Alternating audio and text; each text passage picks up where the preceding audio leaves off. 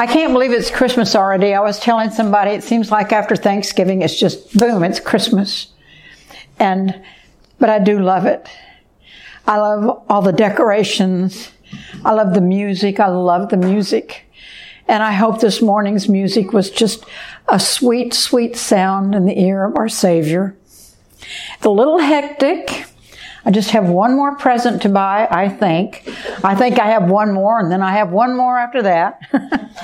But I have a lot of cooking and cleaning and wrapping and all that part, and getting ready for the kids and the grandkids to descend upon our house in the flurry of unwrapping the presents and all that. But I need to find time to consider what Christmas is really about. And I guess it's because I'm getting older, but inevitably, my mind starts to wander back to Christmases of my childhood, or the early years of my marriage, or when my kids were little, just past Christmases, you know. I think everybody does that. I'm going to share with you one of my best Christmas memories and kind of go from there, if I can get through it. In the Christmas of 1959, when I was 13 years old, it was a very hard time for our family. My dad had been sick for about a year, and it was thought he had TB, but around Christmas time, they discovered he had lung cancer. And shortly after Christmas, he had a lot of his lung removed, a large section. But he was very sick, and he was in the hospital a lot. And right before Christmas, on the 18th of December, my mother had her 6th child, my 5th brother. Number 5 brother for me. And things were really hard for our family financially. And to tell you the truth, it wasn't something that we kids were used to. We weren't used to things being hard and having to think about it. And my aunt and uncle actually moved in with us. And my Uncle Jake's paycheck became our family's paycheck because my parents couldn't work at the time. And they stayed with us for almost 2 years. Helping Mom take care of the kids, paying the bills, helping Mom cook and clean, and generally just being kind of our family's personal welfare system. That's the way it used to be done. So Christmas in 1959, I didn't expect to get any great gifts. Oh, I knew I'd get something. I mean, my aunt and uncle would provide some sort of gifts, and my other aunt and uncle, who didn't have any children, they'd do something for us. And my Aunt Minnie, who lived somewhere far away, always sent me a pair of house shoes for Christmas. She made them out of felt. And to tell you the truth, I didn't really mind that. I just have always loved Christmas, and somehow having the extra relatives in the house just made it seem cozier. And that feeling we refer to as the Christmas spirit, just good feelings of love and peace and all sorts of kind-hearted things, was there. And the week before Christmas, I slept on the couch. And I slept on the couch because it was nice, but also I just loved the glow of our aluminum Christmas tree that turned red and green and blue and yellow.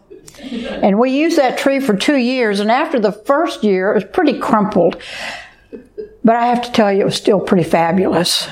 So I would just like to lay on the couch and watch it. But my oldest brother, Shelby, we called him Deanie, he was Shelby Dean, was a senior in high school that year, and to make extra money, he worked as a box boy down at the grocery store a few blocks away. And I think mostly it was just for gas for his 1949 Ford. But I remember that I envied his independent wealth. And on Christmas Eve night, when so many of our relatives would descend upon our house and they had exchanged gifts, and we laughed a lot, and it was a fun thing. And I got the house shoes, of course, and a jewelry box from my aunt. And I can't remember any other gifts except for one gift. And I don't know why he did this, really. But in the clamor of the evening, my big brother, Deanie, came over to me with a box and put it down. And he said, "Merry Christmas, Sharon." He didn't really say Sharon. He called me by my nickname, but I will never divulge that. And I opened it up, and in that box was a stereo. Not a record player. This was 1959. Our record player had been broken, but it was a stereo. And he had spent every bit of money that he had that year on a stereo for me.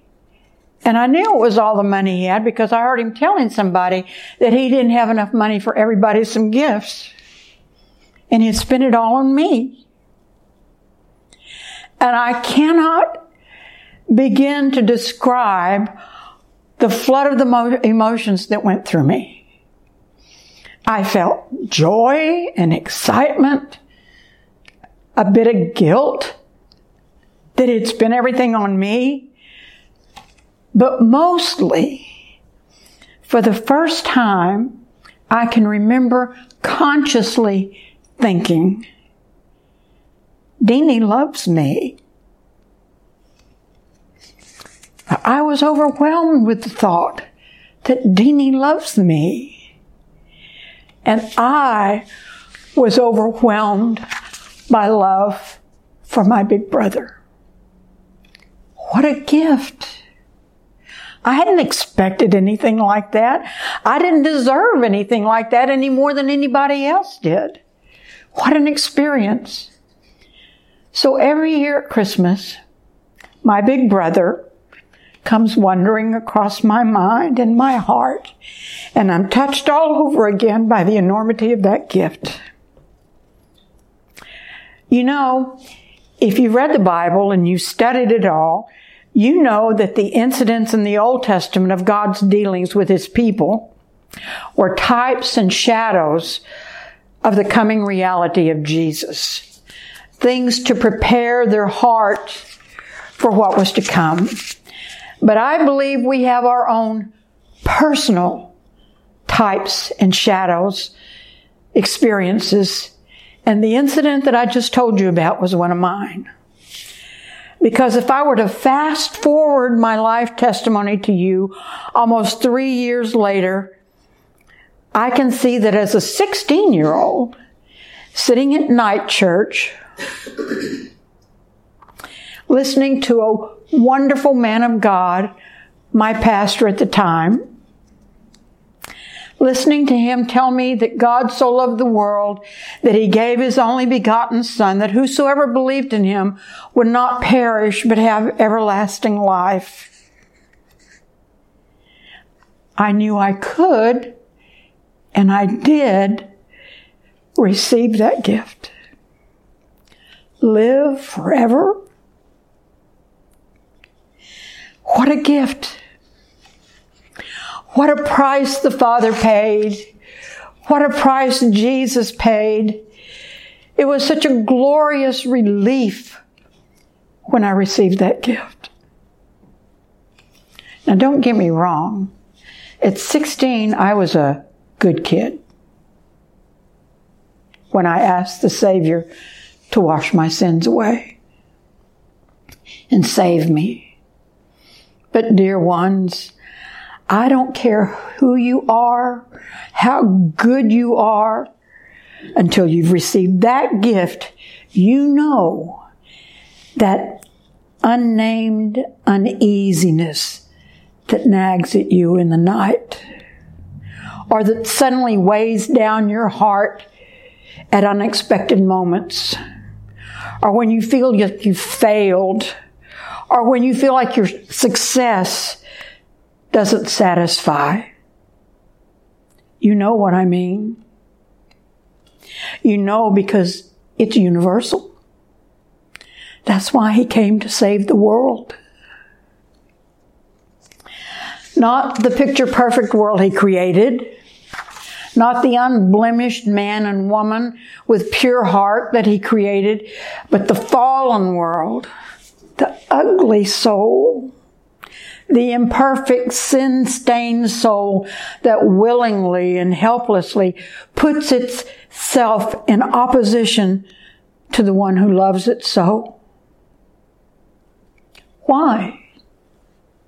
I don't know that he had an obligation to do that. We had committed treason against his sovereignty. He loves us. That's why.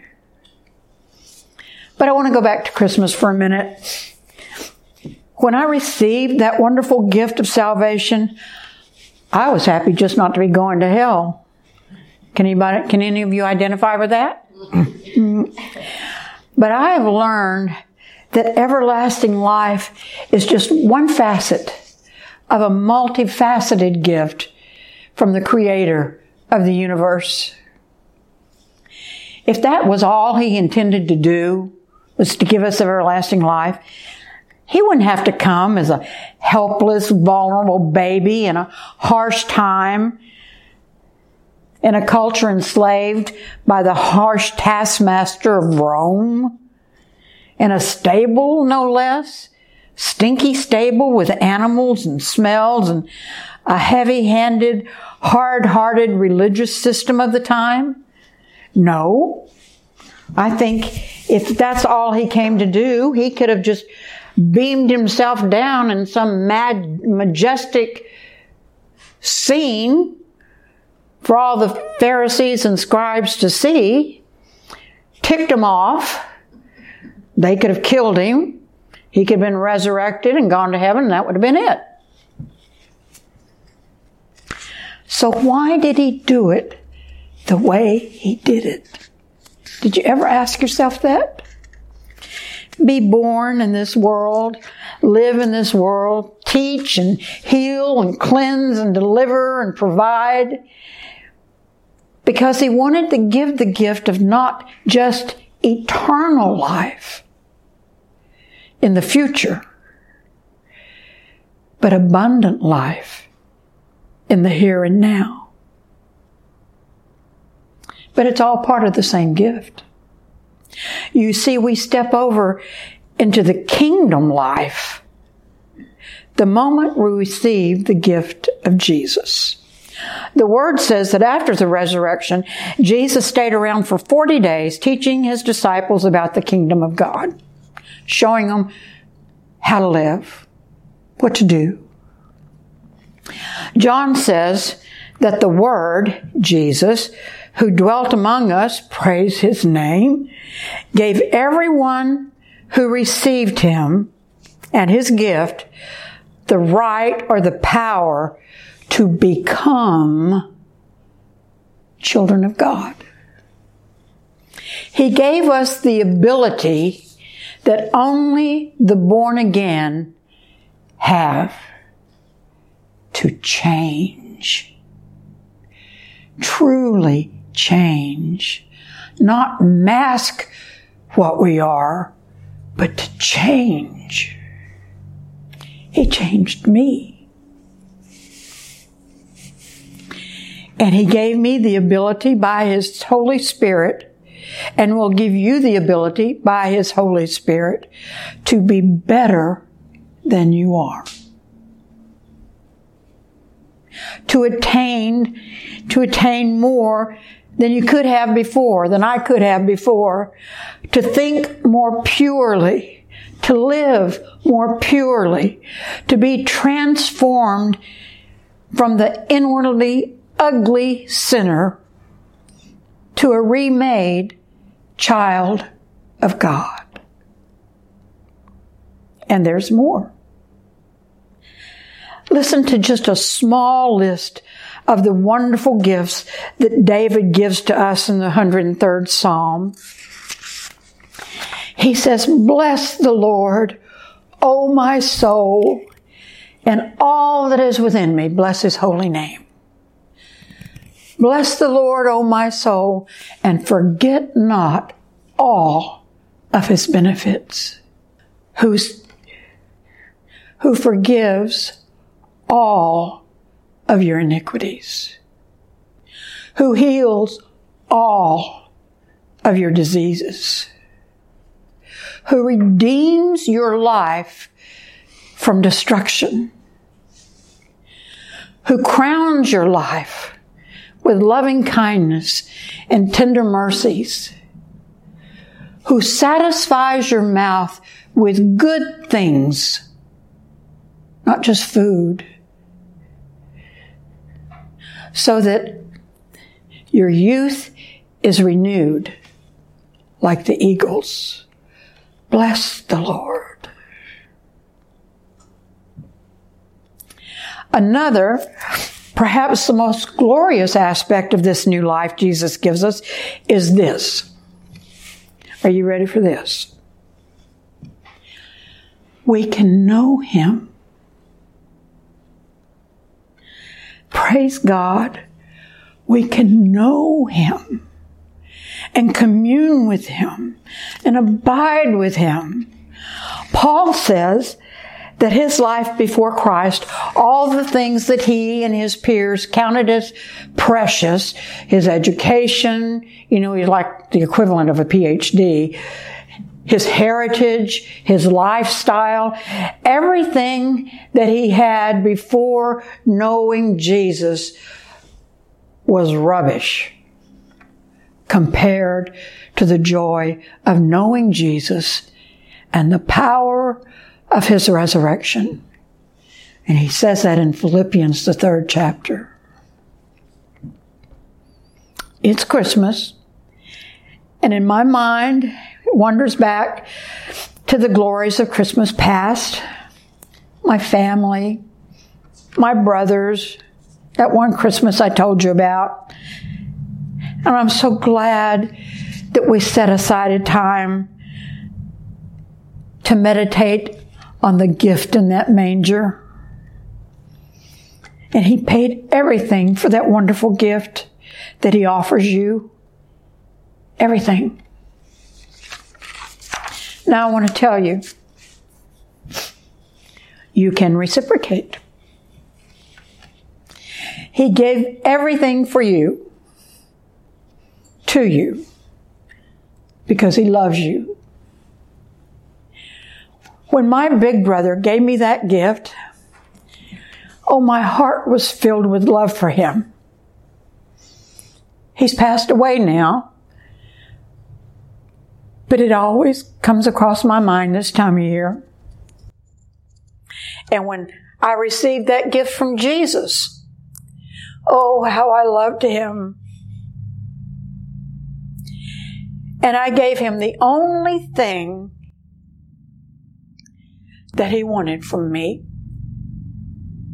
or that I could give him to let him know that I loved him too. I gave him myself. What did it cost me? What will it cost you?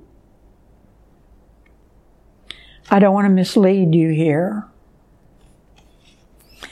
He did for us what we couldn't do for ourselves, true. But the only thing that we can give him in return is everything. That's the price of being a child of God. But it is not grievous. I give him my life because he gives me eternal life, abundant life. I give him my time, and he gives me forever. I give him my mind, and he gives me a renewed mind. I give him my body, the works of my body, and he will raise it up on the last day. Not a bad exchange, is it? But does it cost you? Yes. It cost you your sin. It cost you your lack of peace. It cost you your supposed right to hatred and anger and revenge and lust and impurity. It will cost you that. And you will be so glad that you paid that price to loyalty and devotion to the one who created you and loved you and gave his life for you. That baby that lived and died for you. Now, bless the Lord, O my soul, and all that is within me. Bless his holy name. It's Christmas. Let your minds wander to the Christmas past in Bethlehem and be blessed again by his wondrous gift to you. Thanks be to God for his unspeakable gift. In the name of the Father, and the Son, and the Holy Spirit. Amen.